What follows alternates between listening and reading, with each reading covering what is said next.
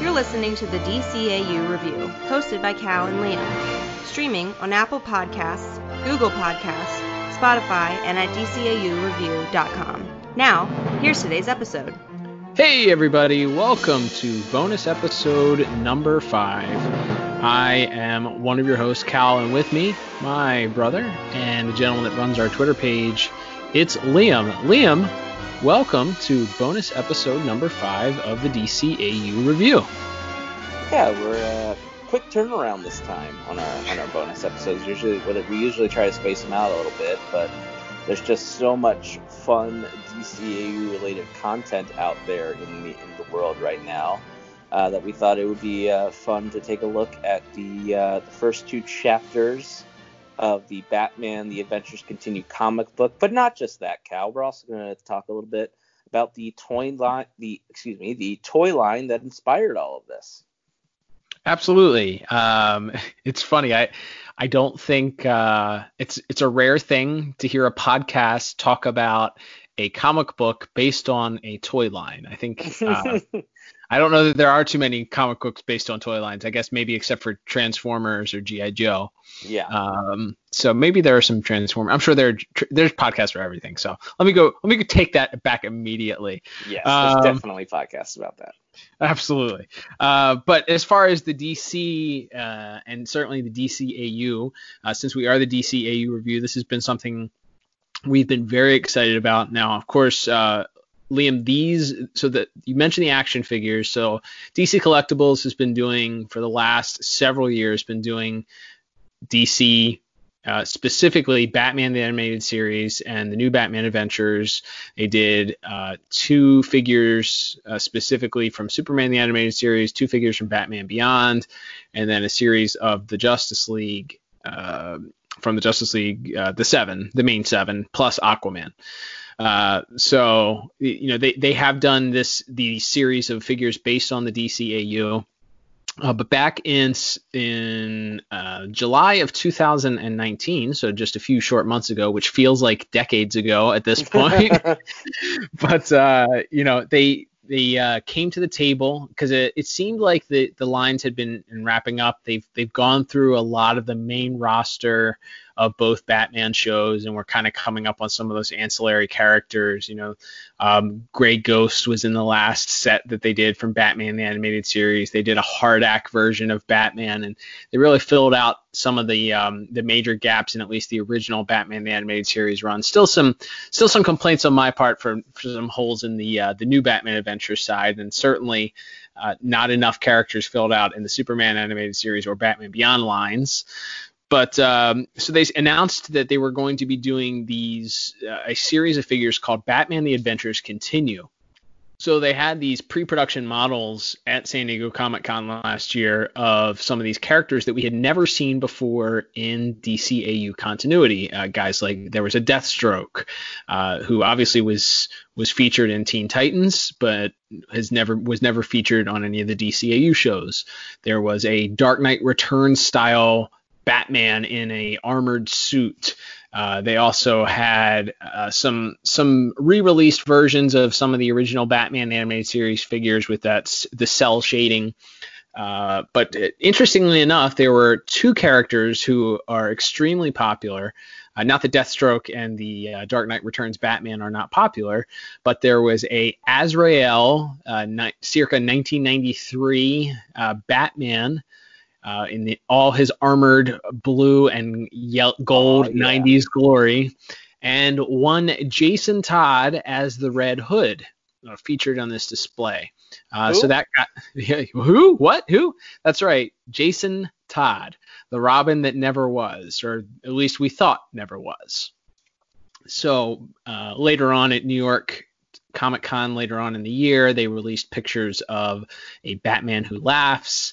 There was a Red Rain Batman, also a Thomas Wayne, a Flashpoint Batman, as well as a Hush, all in this DCAU form, designed and by one Ty Templeton. Liam, for those who are uneducated or home or living under a rock, and Ty Templeton, why does that name sound so familiar? Well, he's been involved in a lot of the DCAU tie-in comics over the years, going all the way back to stuff like the Batman Adventures, Batman and Robin Adventures, Batman Gotham Adventures, which was kind of the relaunch of it when it became when it started focusing on the new Batman Adventures timeline. Also did issues of the Superman Adventures tie-in comics. I think he may have even done a little bit of Justice League as well. So yeah, just a veteran of the DCAU, especially the comic book adaptations that sort of went hand in hand, especially I think if you were young kids like us who maybe weren't allowed to read the more mainstream comics at the time, having these tie-in books that went along with Batman the Animated Series, with Superman the Animated Series, were super important, and it's obviously a great choice because as we see when we'll get to the actual review of the comic book series, Ty Templeton can really kind of draw this DCAU style in his sleep at this point. Yeah, as you said, he's a veteran. He's been working on a bunch of the different properties throughout the years. But not only did they announce that these figures would be designed by Ty Templeton, but they revealed also there would be character bios written by one Paul Dini. Of course, that name may again sound familiar because he's what we would refer to as one of the godfathers of the DCAU. He's on the Mount Rushmore. It's like him, for sure. Bruce Timm, Eric Radomski, and then there's probably some fighting to be had, depending Tucker, on which Burnett, James Burnett, Tucker, Alan Burnett, Dwayne McDuffie. There's a few that could probably you could make a case for on that fourth spot. But yeah, I think Paul Dini definitely belongs up on the DCAU Mount Rushmore, no question. So that got people's wheels turning and started thinking, well, what are these bios going to be? Are these characters, could they fit someplace in the DCAU timeline? Are they feeling out to see if maybe a return? Nostalgia has never been hotter than it is in 2020. So, are they feeling out maybe an interest in a return to the world of Batman the Animated Series? Well, it came just a few short months ago, Liam. There was an announcement from DC released through, I believe it was Entertainment Weekly or one of those, Variety magazine, announcing that they were going to be releasing a mini-series returning to the DCAU, and specifically Batman the Animated Series, and a line series called Batman the Adventures Continue that just happened to be written by one Paul Dini and with art by the aforementioned Ty Templeton. So with Alan Burnett also working on the stories as well. Right, bringing in Alan Burnett, who I thought retired, but they brought him out of retirement for this, which is awesome. You have two of the original figures that were responsible for bringing this universe to life, and certainly, as we stated, pivotal people when it came to forming that original Batman the Animated Series, back working in this property again. So excited was probably not even beginning to describe us. Yeah, absolutely. It's one of those things where you're like, oh, that would be cool if that happened someday. And obviously, we're a DCAU podcast. We love this universe, and any chance we get to spend a little more time in this universe, finding out about new adventures that these characters took is always going to be really exciting. And so whether that's some of the direct-to-DVD animated movies that have come out, or in this case the comic books and the toys, always going to be super exciting for people like us especially, but I think for anybody who kind of grew up with these cartoons, or even if you discovered them a little later in life and developed a love for them. If you love this universe, I think you're always going to be excited when you hear, hey, there's more coming. That's always an exciting moment. So there was immediate speculation as to how these characters could possibly fit in, and so far we are just one issue in. We've the second part came out this week. The first part came out 2 weeks ago, and due to everything that's happening, it sounds like there's going to be a delay in getting these physically in hand, but the digital copies have been starting to release at a very affordable 99 cents each. So figured we'll go through these two initial issues, which kind of technically make up one issue here, and just give our thoughts on it. We'll kind of break it down and give a as opposed to our normal 0 out of 40 scale, because it's a comic book and not an episode. We don't have music, and we certainly don't have voice acting to go through. We'll just talk about the art, talk about the writing, and maybe give a score out of 10 and a recommendation on whether or not to check it out. I think we can just go ahead and say check this out. Yeah. If you like the DCAU, but we'll get to that at the end. But all right, Liam. So spoilers ahead from here on out. If you have not read this yet, I do not recommend continuing to listen. Pause it, go buy these off of Amazon or Comixology or wherever you get a digital comic book yourself. Read them, enjoy them, and then come back and listen to us talk about these. Yeah. So as you mentioned, we kind of start off with we open up in Gotham City. It's the familiar area. We see Batman fighting Bane, and then from there he runs afoul of some sort of giant robot who really kind of gives him a lot of trouble. We transition from there to Bruce Wayne at a party, and he's confronted by one Lex Luthor, which was it was already fun to get that mix in, hear them or read about them sort of rehashing their issues from the World's Finest crossover. Yeah, it's a great way to start. I mean, it was a great way to start off, and certainly, again, reminding you that this is in continuity here. We're talking about, they're referring to things that have happened. We're not quite sure where timeline-wise this takes place. It seems to take place certainly before the whole Brainiac situation happened on Justice League. Yeah. But at the same time, Lex does have his Justice League power suit, so that kind of falls into, I'm not sure where this falls in, but as you said, seeing Bruce and Lex interact with each other is always fun, and I think not getting a real follow up to them and their interaction, as we saw in World's Finest, was one of the things that sort of that left us with wanting more. So seeing that in comic book form is really awesome.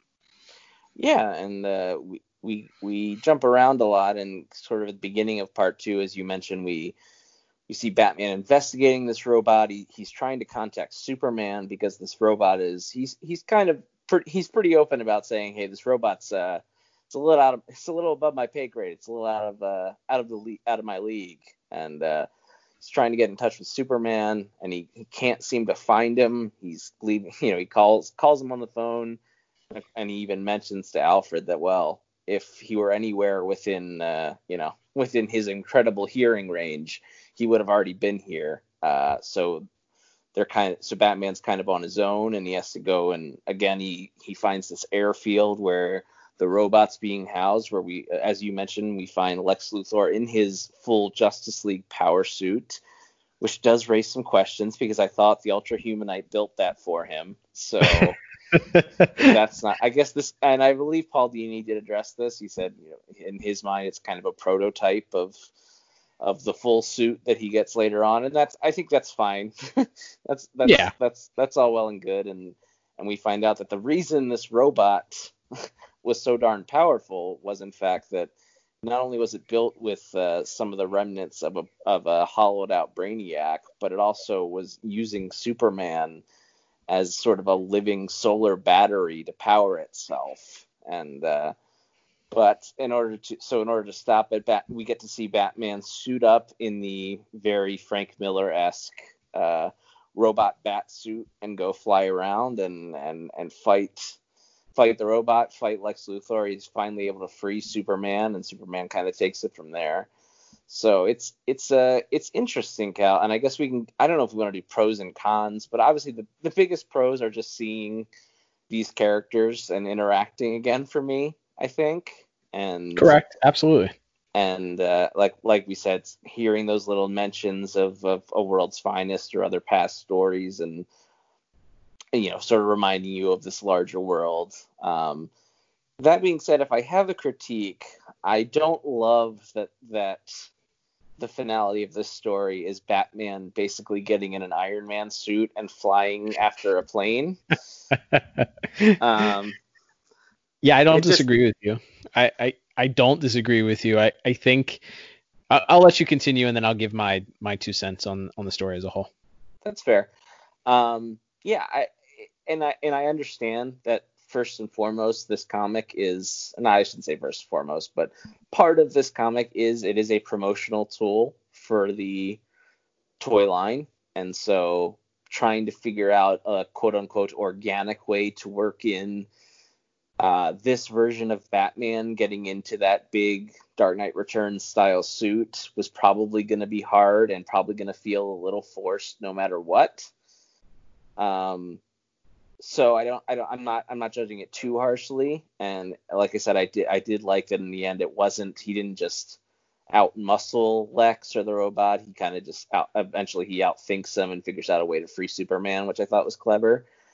But yeah, I don't know. Like I said, I definitely enjoyed the story overall, but I do think that part of it being sort of the finale of this chapter 2 of the first issue here was a little bit like, it's just not what I'm used to. I'm not necessarily saying it's good or bad. It's just certainly not what I'm used to from a new Batman Adventures, Batman the Animated Series style world. Yeah, I think what you're sort of getting at there, where you're alluding to, was my main not complaint, but main critique. First of all, I love this. Love being back here. We're both big fans. That's why we're doing a podcast about it. So needless to say, we're going to recommend that you check this out regardless. I think my main critique of it is that it doesn't necessarily, it hasn't grabbed me as an authentic feeling DCAU Batman story. I don't know what that is, if it's the tone necessarily. Like it's not very dark, it's not very gritty. And that's okay. Every Batman story doesn't have to be dark and gritty, but sure. You are absolutely right in saying that it feels like they were given directives that said, hey, you have to include Batman in a robot costume, Lex Luthor in a robot costume, another giant robot that the robot Luthor can fit into, and we want there to be spots for two action figures, characters in the robot, so that we can also sell additional figures. Have more characters in it. So right. I can't imagine the difficulties of trying to sandwich in, like you said, certain things. And in a way, I'm sort of glad that they got the Dark Knight Returns Batman suit kind of out of the way. Like, of all the things that I saw, my thought was that maybe they were going to try and have, once Superman flies out of the front of that machine, I was like, all right, here we go. Another Batman versus Superman battle that we've seen ad nauseum for the last, 30 years or whatever it is. But thankfully, it was just, I appreciate that they used it in just, all right, well, he's got to use this robot suit to beat a bigger robot. Like, I did like that. I like that they didn't just take the easy route and say, all right, well, this is his anti-Superman suit that he has had created for years just in case Superman goes rogue. Like, that wasn't. So yeah, I would say that I'm happy to wet my whistle. I'm actually, the part that I appreciated, I think, most about the story, and we have not mentioned it yet, but is the sort of side story, the B story, which was barely touched in on part 1, but got fleshed out a little bit more, and looks like is going to be fleshed out throughout the series, and that is the introduction of the Jason Todd character. You mean that mysterious man in the shadows? We don't know his name for sure just yet. Oh, good point. He just matches the Jason Todd action figure. That's all. That gentleman that looks mysteriously like that Jason Todd figure. Purely coincidental, I'm sure. But no, yeah, that's certainly the most interesting thing, because obviously, and we've talked about that before. I think on our last bonus episode, actually. But the Tim Drake Robin in the new Batman Adventures was sort of really, he was really almost only the Tim Drake character in name only. Like, so much of his personality and attributes come from Jason Todd, because and the producers basically just said, well, we wanted to use the current Robin. We didn't want to call him Jason Todd because then there'd be an expectation for us to kill him. But we liked Jason's origin story. We liked that he's like this rough kind of kid that comes from a criminal family. So we're just gonna mishmash pick and choose what we want. And they've done that plenty of times with other DCAU versions of these characters. I think that's fine. But that being said, because the Tim Robin character is so Jasoned up all the way through to having, kind of their own version of Death in the Family with the flashbacks in the Return of the Joker movie, where he isn't killed, but he's turned into this mindless Joker clone and all of that. It kind of felt like, well, there's no way to ever introduce a Jason Todd into this world. And so when that figure was announced, and then later on when it was announced that, yes, in fact, Jason Todd will be featured in this world, I think everybody kind of raised their eyebrows. Because like, well, how's that going to work? And we're getting a little taste of it so far. And I would agree that's definitely the most intriguing thread so far. Yeah, I absolutely concur. And that this issue is sort of a table setter, I think, as story-wise, very, very, very, very introductory. Good wet your whistle. And again, the very first issue I felt worked in a good way and making you want more. This one does that effectively also by leaving the Jason Todd thread till the very end, the very final page, and leaving some mystery there. And we see that it looks like that the next issue is going to involve Deathstroke, as it says Deathstroke comes to town, or whatever it says. It wraps up this issue. So it looks like next week, or 2 weeks from now, I guess, when the next issue hopefully releases, we will be introduced to Deathstroke.